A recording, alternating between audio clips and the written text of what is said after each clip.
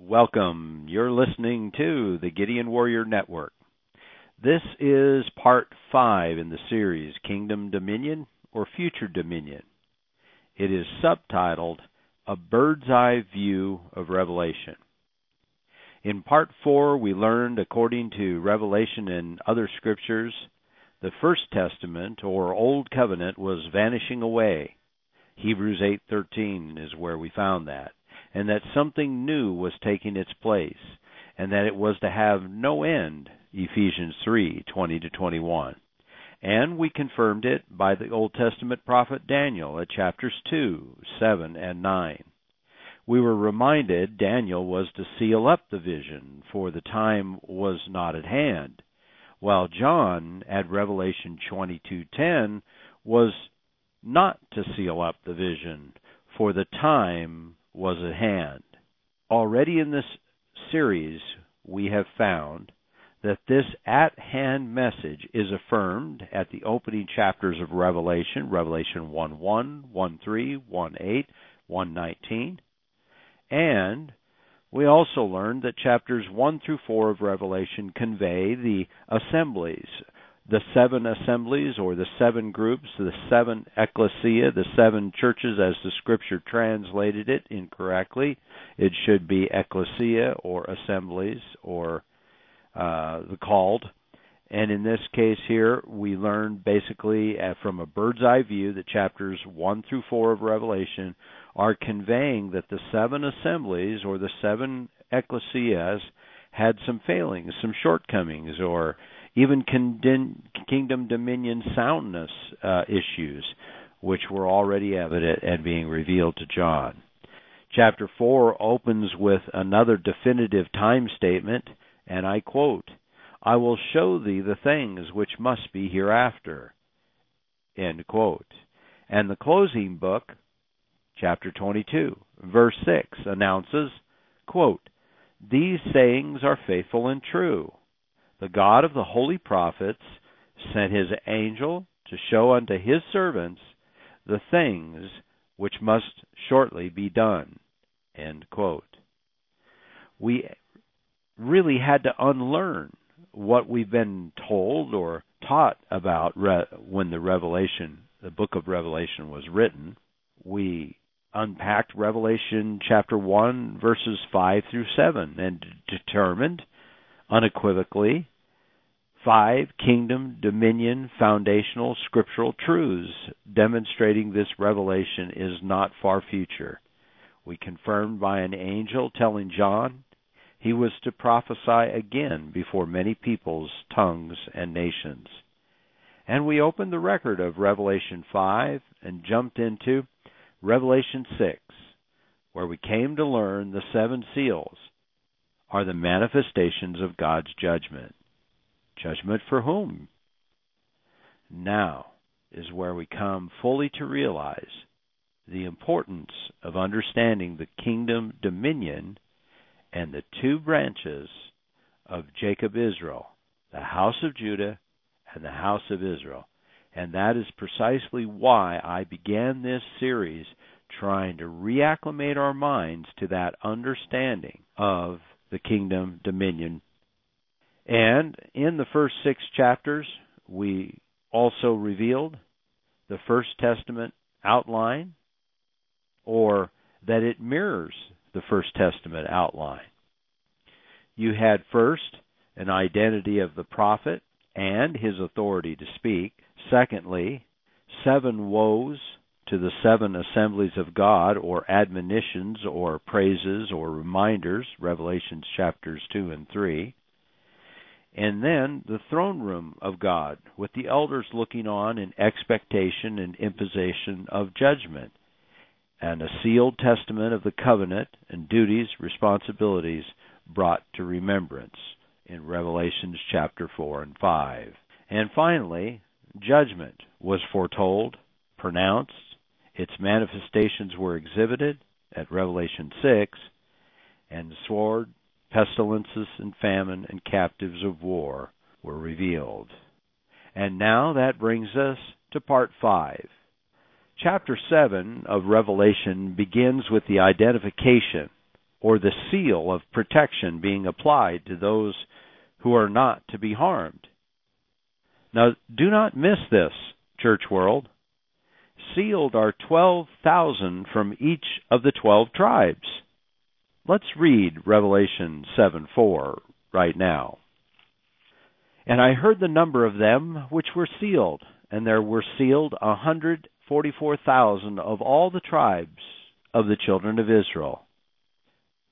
Of the tribe of Judah were sealed 12,000. Of the tribe of Reuben were sealed 12,000. Of the tribe of Gad were sealed 12,000. Of the tribe Aser were sealed 12,000. Of the tribe of Naphtali were sealed 12,000. Of the tribe of Manasseh there were sealed 12,000. Of the tribe of Simeon were sealed 12,000. Of the tribe of Levi were sealed 12,000. Of the tribe of Issachar were sealed 12,000. Of the tribe of Zabulon were sealed 12,000.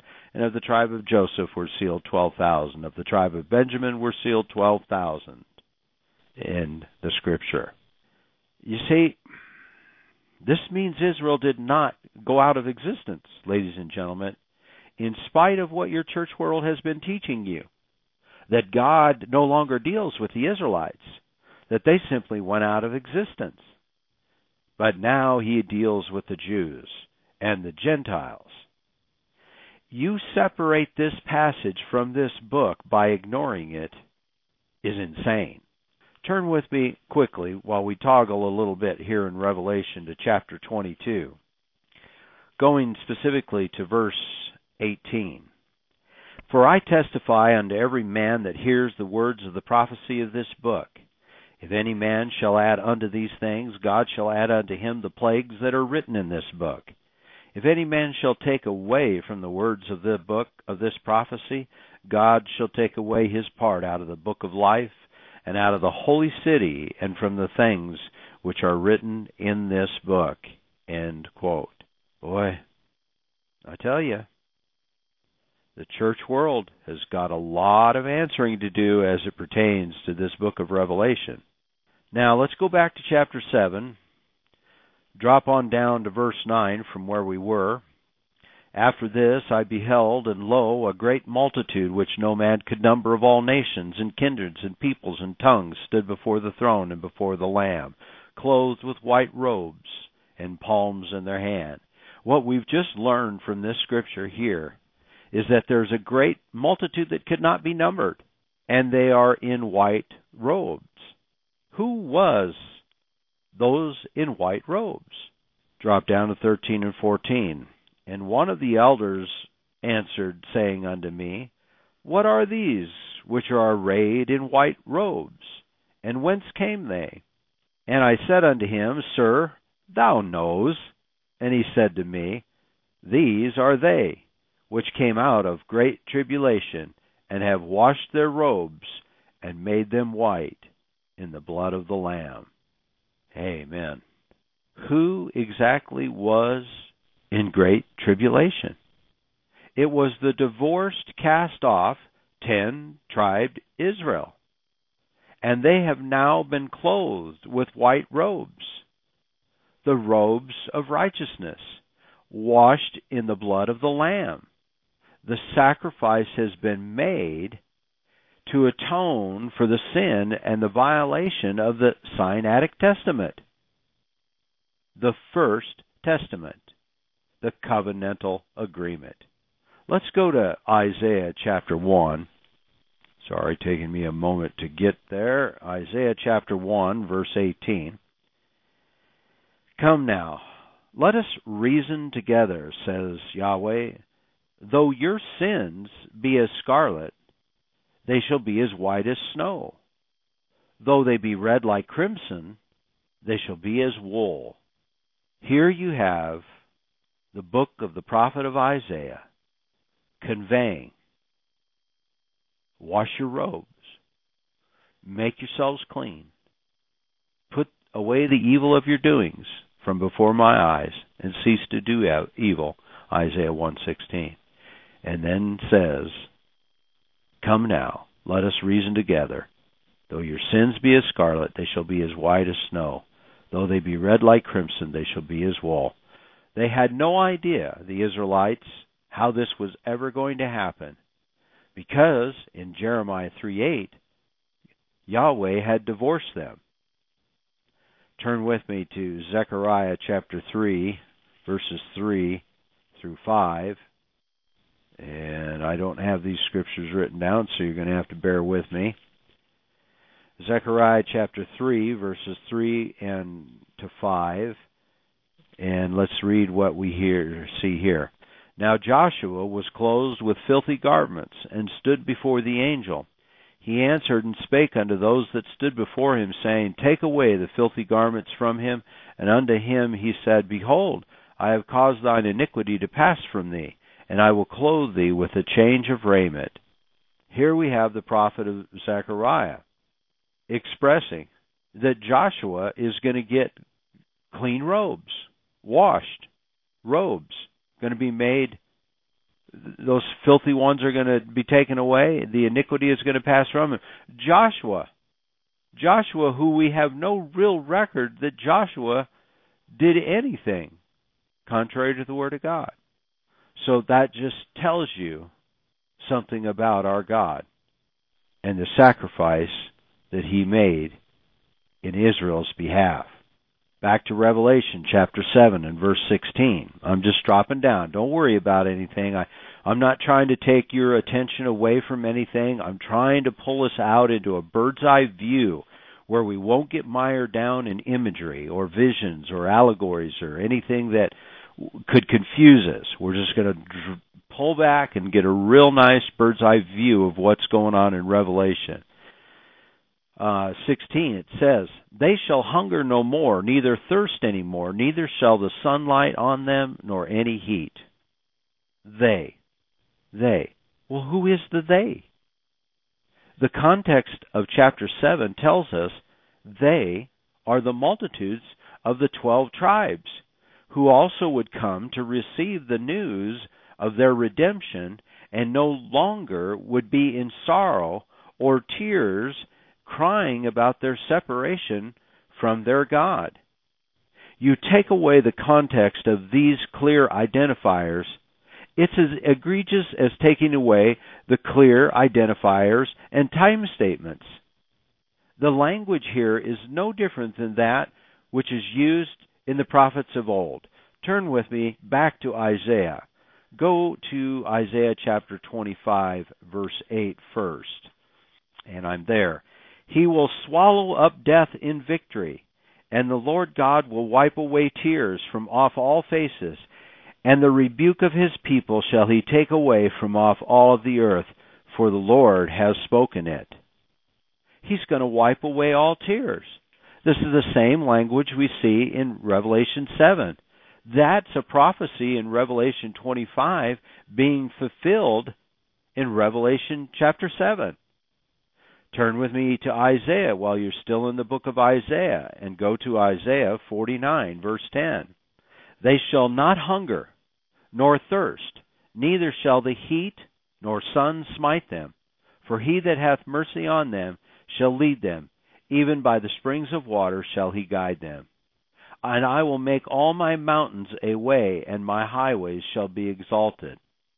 Behold, these shall come from far, and lo, these from the north and from the west, and these from the land of Sinim. Once again, what do we see here? They're not going to hunger. They're not going to thirst. If we look into the book of Revelation and look at that as nothing but a futurist view and not fulfilled prophecy from the book of Isaiah and the prophets of old, then we clearly do not understand what Jesus was conveying to John. Some other scriptures that you can access there. For time, I'm not going to go to each and every one of them, but, well, I think I want to do this one. Revelation chapter 21 and verse 4. And God shall wipe away all tears from their eyes, and there shall be no more death, neither sorrow, nor crying, neither shall there be any more pain, for the former things are passed away. I marked down Psalms 121, 4 to 6, and 23:1, and 36:8 for a couple of other options to go to with regards to how David viewed these things and how he spoke of them. Now, in Revelation 7, obviously there's big speculation regarding the 144,000. But I always tell you when I'm speculating. So this is a speculation alert. Remember, they had to be sealed in their foreheads to be protected from the prophesied judgment of chapter 6. Is this a fair representation of those tribes living in and around Greater Judea? Quite possibly. Based on the context of their being protected, it seems highly probable.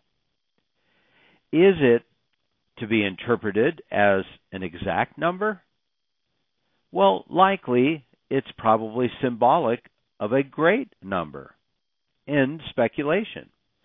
It specifically, however, does draw attention to the 12 tribes of Israel. That you can be sure of. In chapter 7, verse 14, let's reread that. And I said unto him, Sir, thou knows. And he said to me, These are they which came out of the great tribulation, and have washed their robes and made them white in the blood of the Lamb. I think I'm looking for... I'm drawing a blank on that now. I don't have that in my notes, but what I remember was heaven departed as a scroll, and I'm trying to, maybe I'm getting ahead of myself, and I apologize. Again, like I said, a lot of these notes I began to throw together as I was going along, reading and studying Scripture over the last 3 years. And so I have different notebooks, and I would write in this notebook, this is a revelation consideration for my thoughts and those things that I wish to convey in a future message regarding Revelation. So I'm not sure exactly what.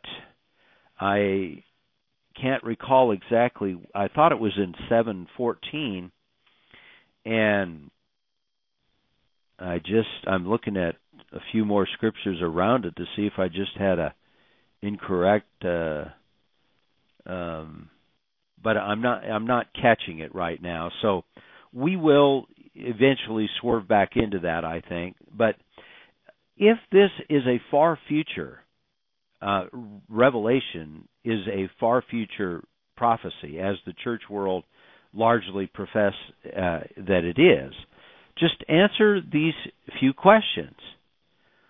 Why do they continue to hold to a doctrine which says that Israel, that is, biblical Israel, is no longer in existence, is gone? God's done away with them, and He now deals with Gentiles. That would actually make Revelation as a future prophecy rather ridiculous, since they've cast all Israel, biblical Israel that is, out for a new Israel in the Middle East called the Jews and the state of Israel. We have to reconcile with this, and we have to approach it with eyes wide open as it pertains to these current ecclesiastical leaders that have always been in the prominent positions on television, radio, and in the major, airwaves and so forth. And so here we are. We find ourselves about a third of the way through Revelation. We've gone into 7 chapters of Revelation. And we're really not confused or misguided at all. We've used nothing but a reading of Revelation in a broad sense, we have, and we've pulled back and took a look at it from a bird's eye view, but we have a pretty good idea what Christ is revealing to John. We're really not being influenced or guided by any outside source or preconceived beliefs, doctrines, or interpretations. We're not bogged down in, what does the white horse or the red horse or the pale horse represent? Although those are easy enough also to understand, as they simply represent the judgment assigned in the imagery. We can address them specifically later. But chapter 7 reminds me of the prophecy of Isaiah chapter 11, and it should not go without review. So we can confirm and verify the far future prophecy which is found there and fulfilled in what appears chapter 7 of Revelation. Let's go to Isaiah, back to Isaiah, and go to Isaiah chapter 11. All right, now we're going to find in Isaiah 11 about the root of Jesse, the branch of Jesse. And some will be saying, yes, Doug, we know that Christ is the root of Jesse. Come on. Okay, well, we're going to read this for context, and then we'll try to get to the points that need to be made regarding Isaiah chapter 11. There shall come forth a rod out of the stem of Jesse, and a branch shall grow out of his roots. The Spirit of the Lord shall rest on him, the Spirit of wisdom and understanding, the Spirit of counsel and might, and the Spirit of knowledge and fear of the Lord. And shall make him of quick understanding in the fear of Yahweh, and he shall not judge after the sight of his eyes, neither reprove after the hearing of his ears. But with righteousness shall he judge the poor, and reprove with equity the meek of the earth. And he shall smite the earth with the rod of his mouth, and with the breath of his lips shall he slay the wicked. And righteousness shall be the girdle of his loins, and faithfulness the girdle of his reins. The wolf also shall dwell with the lamb, and the leopard shall lie down with the kid, and the calf and the young lion and the fatling together, and the child shall lead them, and the cow and the bear shall feed their young ones shall lie down together, and the lion shall eat straw like the ox. And the suckling child shall play on the hole of the asp, and the weaned child shall put his hand on the cockatrice's den. They shall not hurt nor destroy all my holy mountain, for the earth shall be full of knowledge of Yahweh, as the waters cover the sea. And in that day there shall be a root of Jesse, which shall stand for an ensign of the people. To it shall the Gentiles seek. That should have been translated nations. To it shall the nations seek. And his rest shall be glorious. And it shall come to pass in that day that Yahweh shall set his hand again the second time to recover the remnant of his people, which shall be left, from Assyria, and from Egypt, and from Pathros, and Cush, and from Elam, and from Shinar, and from Hamath, and from the islands of the sea. He shall set up an ensign for the nations, and shall assemble the outcasts of Israel, and gather together the dispersed of Judah from the four corners of the earth. The envy also of Ephraim shall depart, and the adversaries of Judah shall be cut off. Ephraim shall not envy Judah, Judah shall not vex Ephraim. But they shall fly upon the shoulders of the Philistines toward the west, and they shall spoil them of the east together. They shall lay their hand upon Edom and Moab, and the children of Ammon shall obey them. And the Lord shall utterly destroy the tongue of the Egyptian sea, and with his mighty wind shall he shake his hand over the river, and shall smite it in the seven streams, and make men go over dry shod. There shall be a highway for the remnant of his people, which shall be left from Assyria, like it was to Israel in the day that he came up out of the land of Egypt. End the scripture. Wow. Wow, what a reminder and what a prophecy that's being told. I want to bring our attention to a few things. Obviously, the rod of the stem of Jesse, that's your future Messiah. I know many are going to say, yes, we understand, we get that. The Spirit of Yahweh to rest on him, to judge righteous judgment, smite the earth with the rod of his mouth and the breath of his lips. And at verse 10 we read, a root of Jesse is to be an ensign, a sign. It's an ensign is like a banner. It's like a flag. That root of Jesse is going to be as an ensign. And to it, the scripture says, to it, the ensign, shall the nations seek.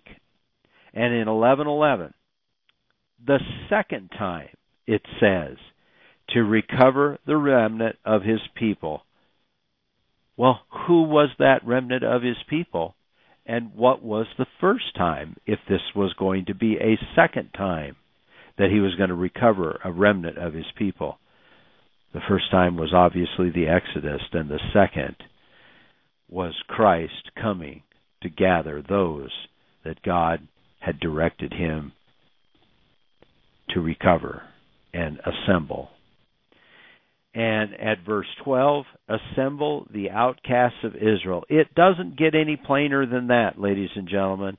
And the dispersed of Judah from the four corners of the earth.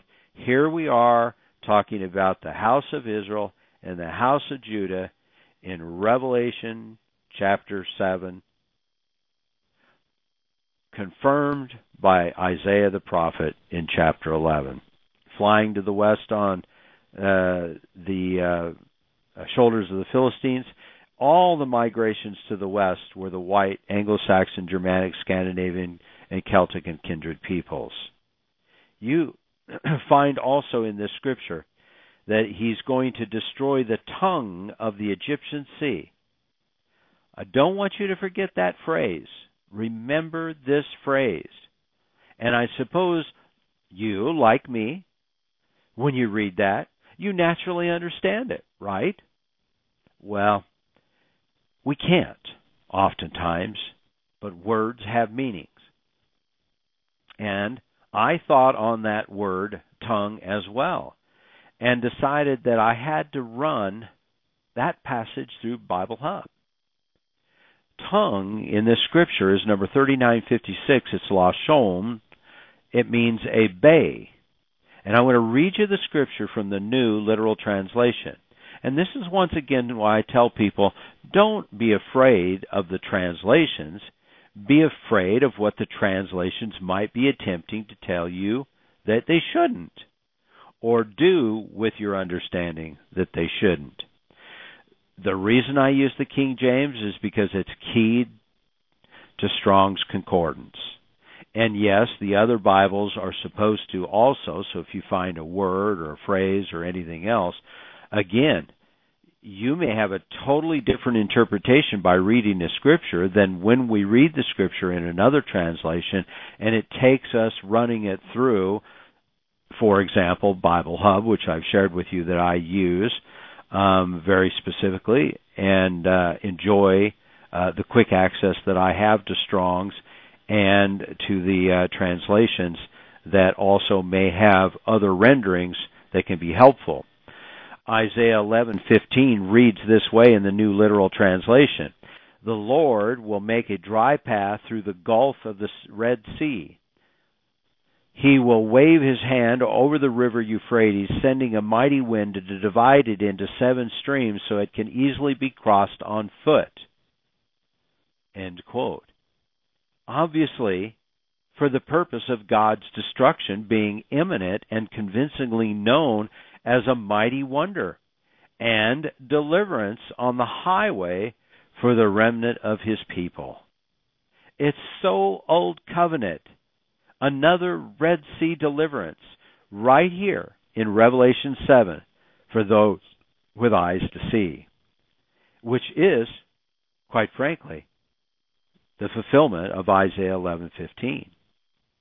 And I find it no accident that after this imagery and story of chapter 7 is revealed, it is here that the 7th seal is now open, because there was a pause between the 6th seal and the 7th, going back to Revelation chapter 7. And actually we'll be picking it up now in Revelation chapter 8. "And when he had opened the 7th seal, there was silence in heaven about the space of half an hour. And I saw the 7 angels which stood before God, and to them were given 7 trumpets." So here, the 7th seal is opened. 7 angels are be given 7 trumpets. These 7 angels are each going to sound a trumpet, and these 7 trumpets are going to be 7 warnings. It's really not any more difficult than that. Angels offer the incense for the saints' prayers to rise up to God, and another angel takes fire, fills the censer, and casts it to the earth, thunderings, lightnings, and an earthquake. When an angel casts fire to the earth, are we to assume that it is to consume the whole earth? You see, how can we when we're still on it? Oh, I know. That's because it's all far future, Doug. Get with it. Well, not so fast. Not only is the seventh seal opened, but it too is so reminiscent of Old Testament. Sometimes read David's Song of Praises in 2 Samuel 22 and the way David describes Yahweh's deliverance. And you'll see what I mean. I'm not going to take time. Now, I've given it to you in Scripture, and go there on your own. But your Bible might even have a cross-reference to this passage in Exodus 19. And let's go there, and I'm going to read from verses 16 to 19, and here we go. All right, I think I've got an error in the scripture there. I was in 16. My apologies. All right, Exodus 19, and verses 16 to 19. And it came to pass on the third day in the morning that there were thunderings and lightnings and a thick cloud upon the mount, and the voice of the trumpet exceeding loud, so that all the people that was in the camp trembled. Moses brought forth the people out of the camp to meet with God, and they stood at the nether part of the mount. And Mount Sinai was altogether on a smoke, because the Lord descended upon it in fire, and the smoke thereof ascended as the smoke of a furnace, and the whole mountain quaked greatly. And when the voice of the trumpet sounded long, and waxed louder and louder, Moses spake, and God answered him by a voice. The Lord came down upon Mount Sinai on the top of the mount, and the Lord called Moses to the top of the mount, and Moses went up. I read 20 there as well. Here, Moses is bringing, essentially as the groomsman, bringing the bride, Israel, to God.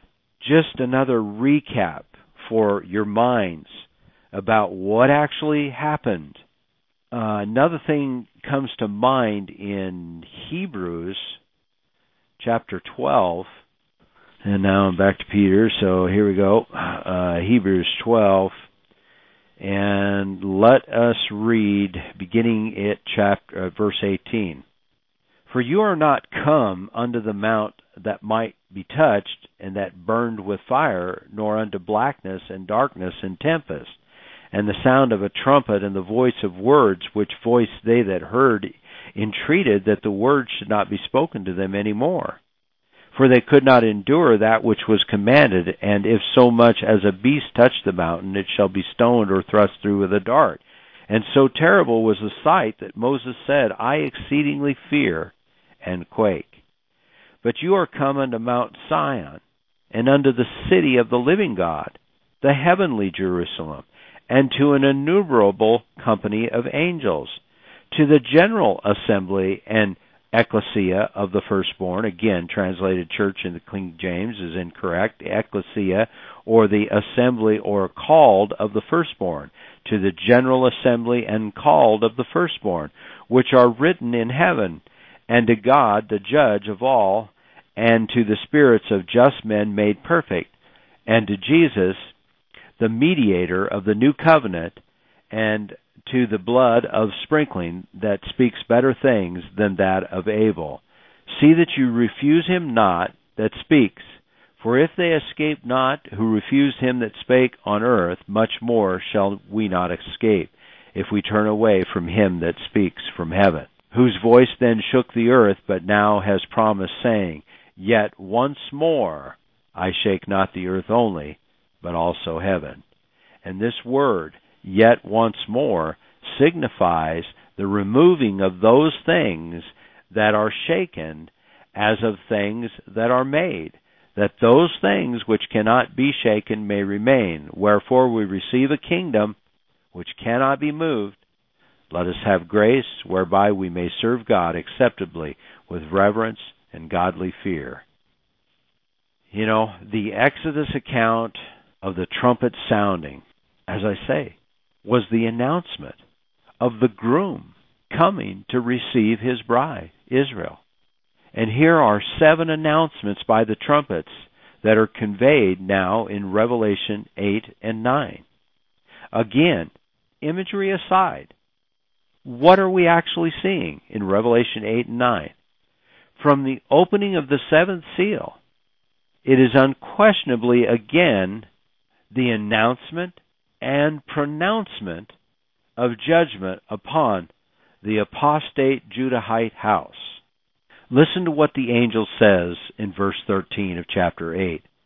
And I beheld and heard an angel flying through the midst of heaven, saying with a loud voice, Woe, woe, woe to the inhabitants of the earth, by reason of the other voices of the trumpet of the 3 angels which are yet to sound. So here he is. Not only have we already had the angels, the trump being sounded on the first trump, the second trump, and the third trump, and this 4th trump, then when this angel passes by, he says, woe for the next 3 trumps.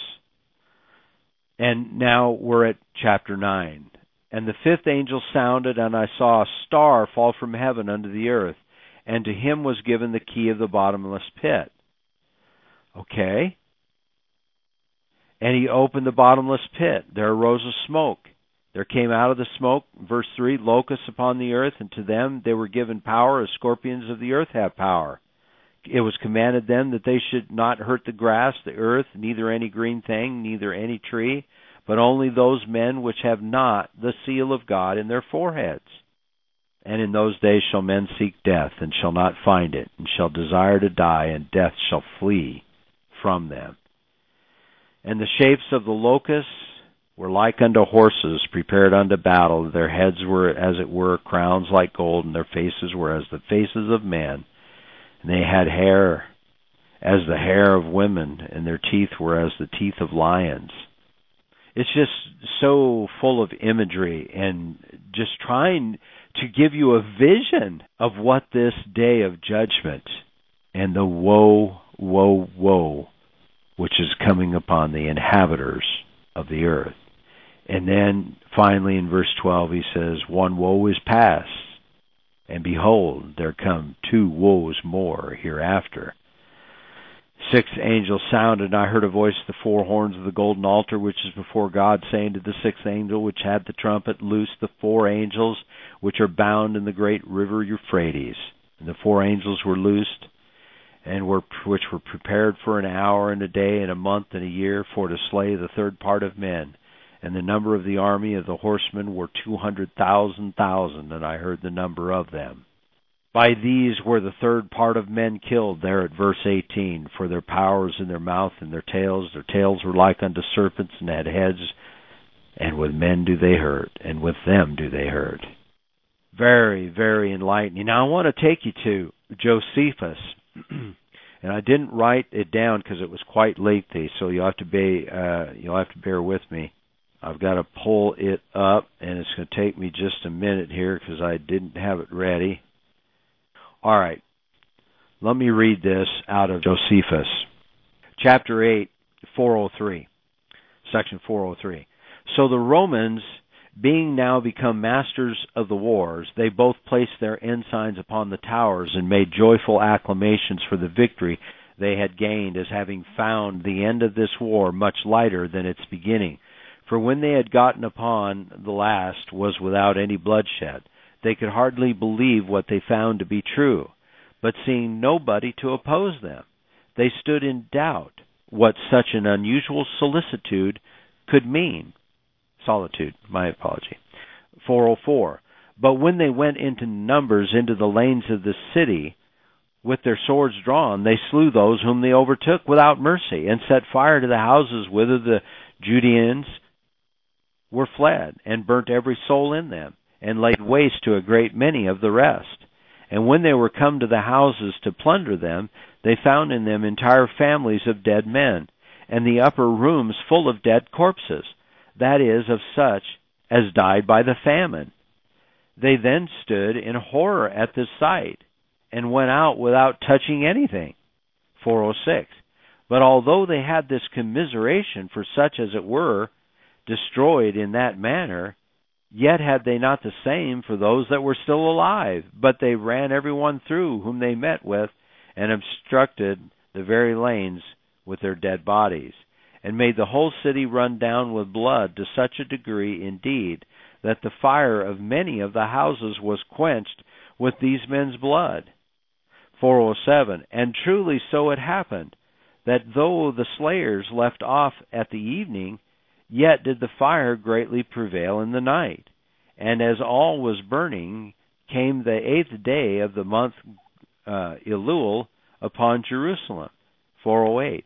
A city that had been liable to so many miseries during the siege, that had it always enjoyed as much happiness from its first foundation, it would certainly have been the envy of the world.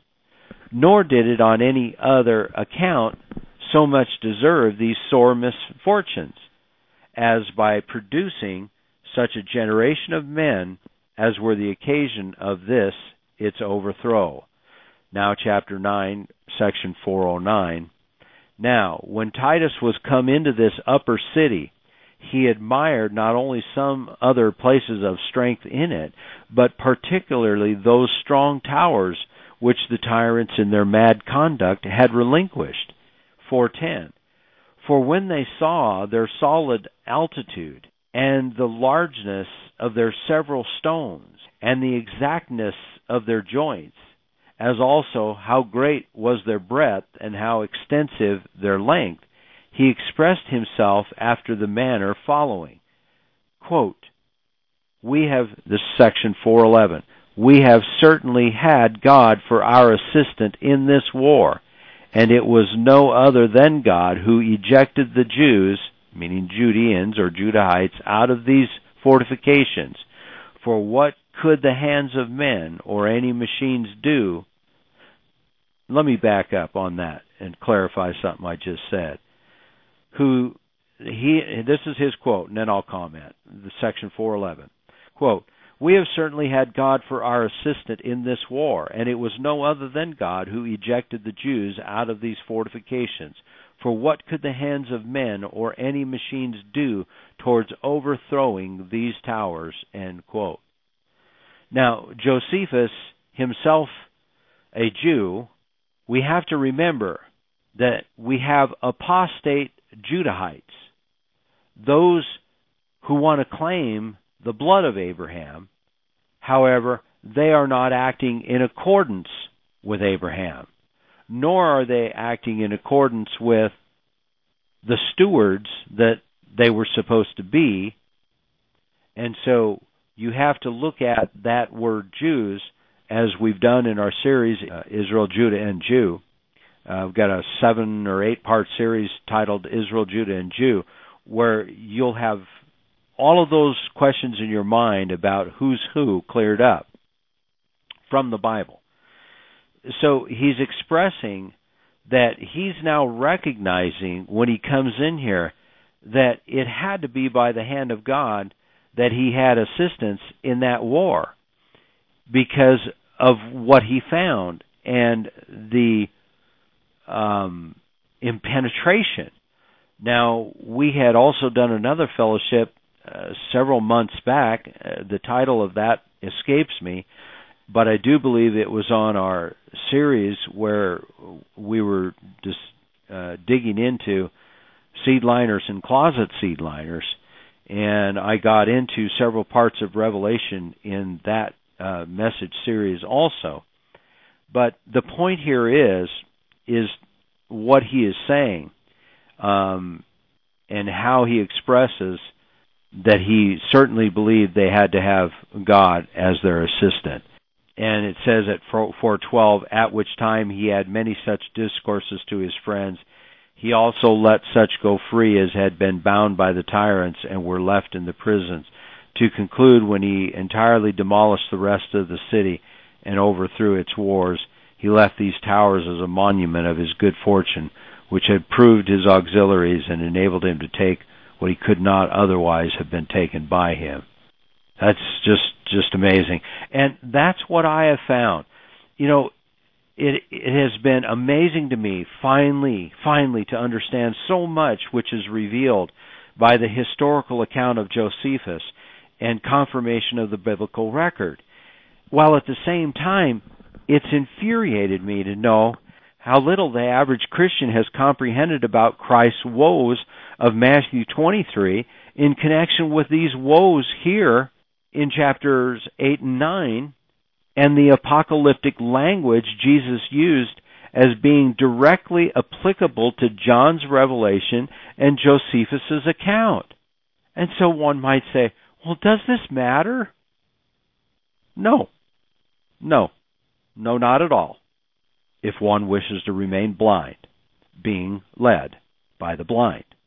You see, one can clearly understand these judgment of the angels through the eyes of Josephus, and they become very applicable, and thus they add greater weight, and again, to the gospel record, which includes the revelation of Jesus to John, of the things which must shortly come to pass.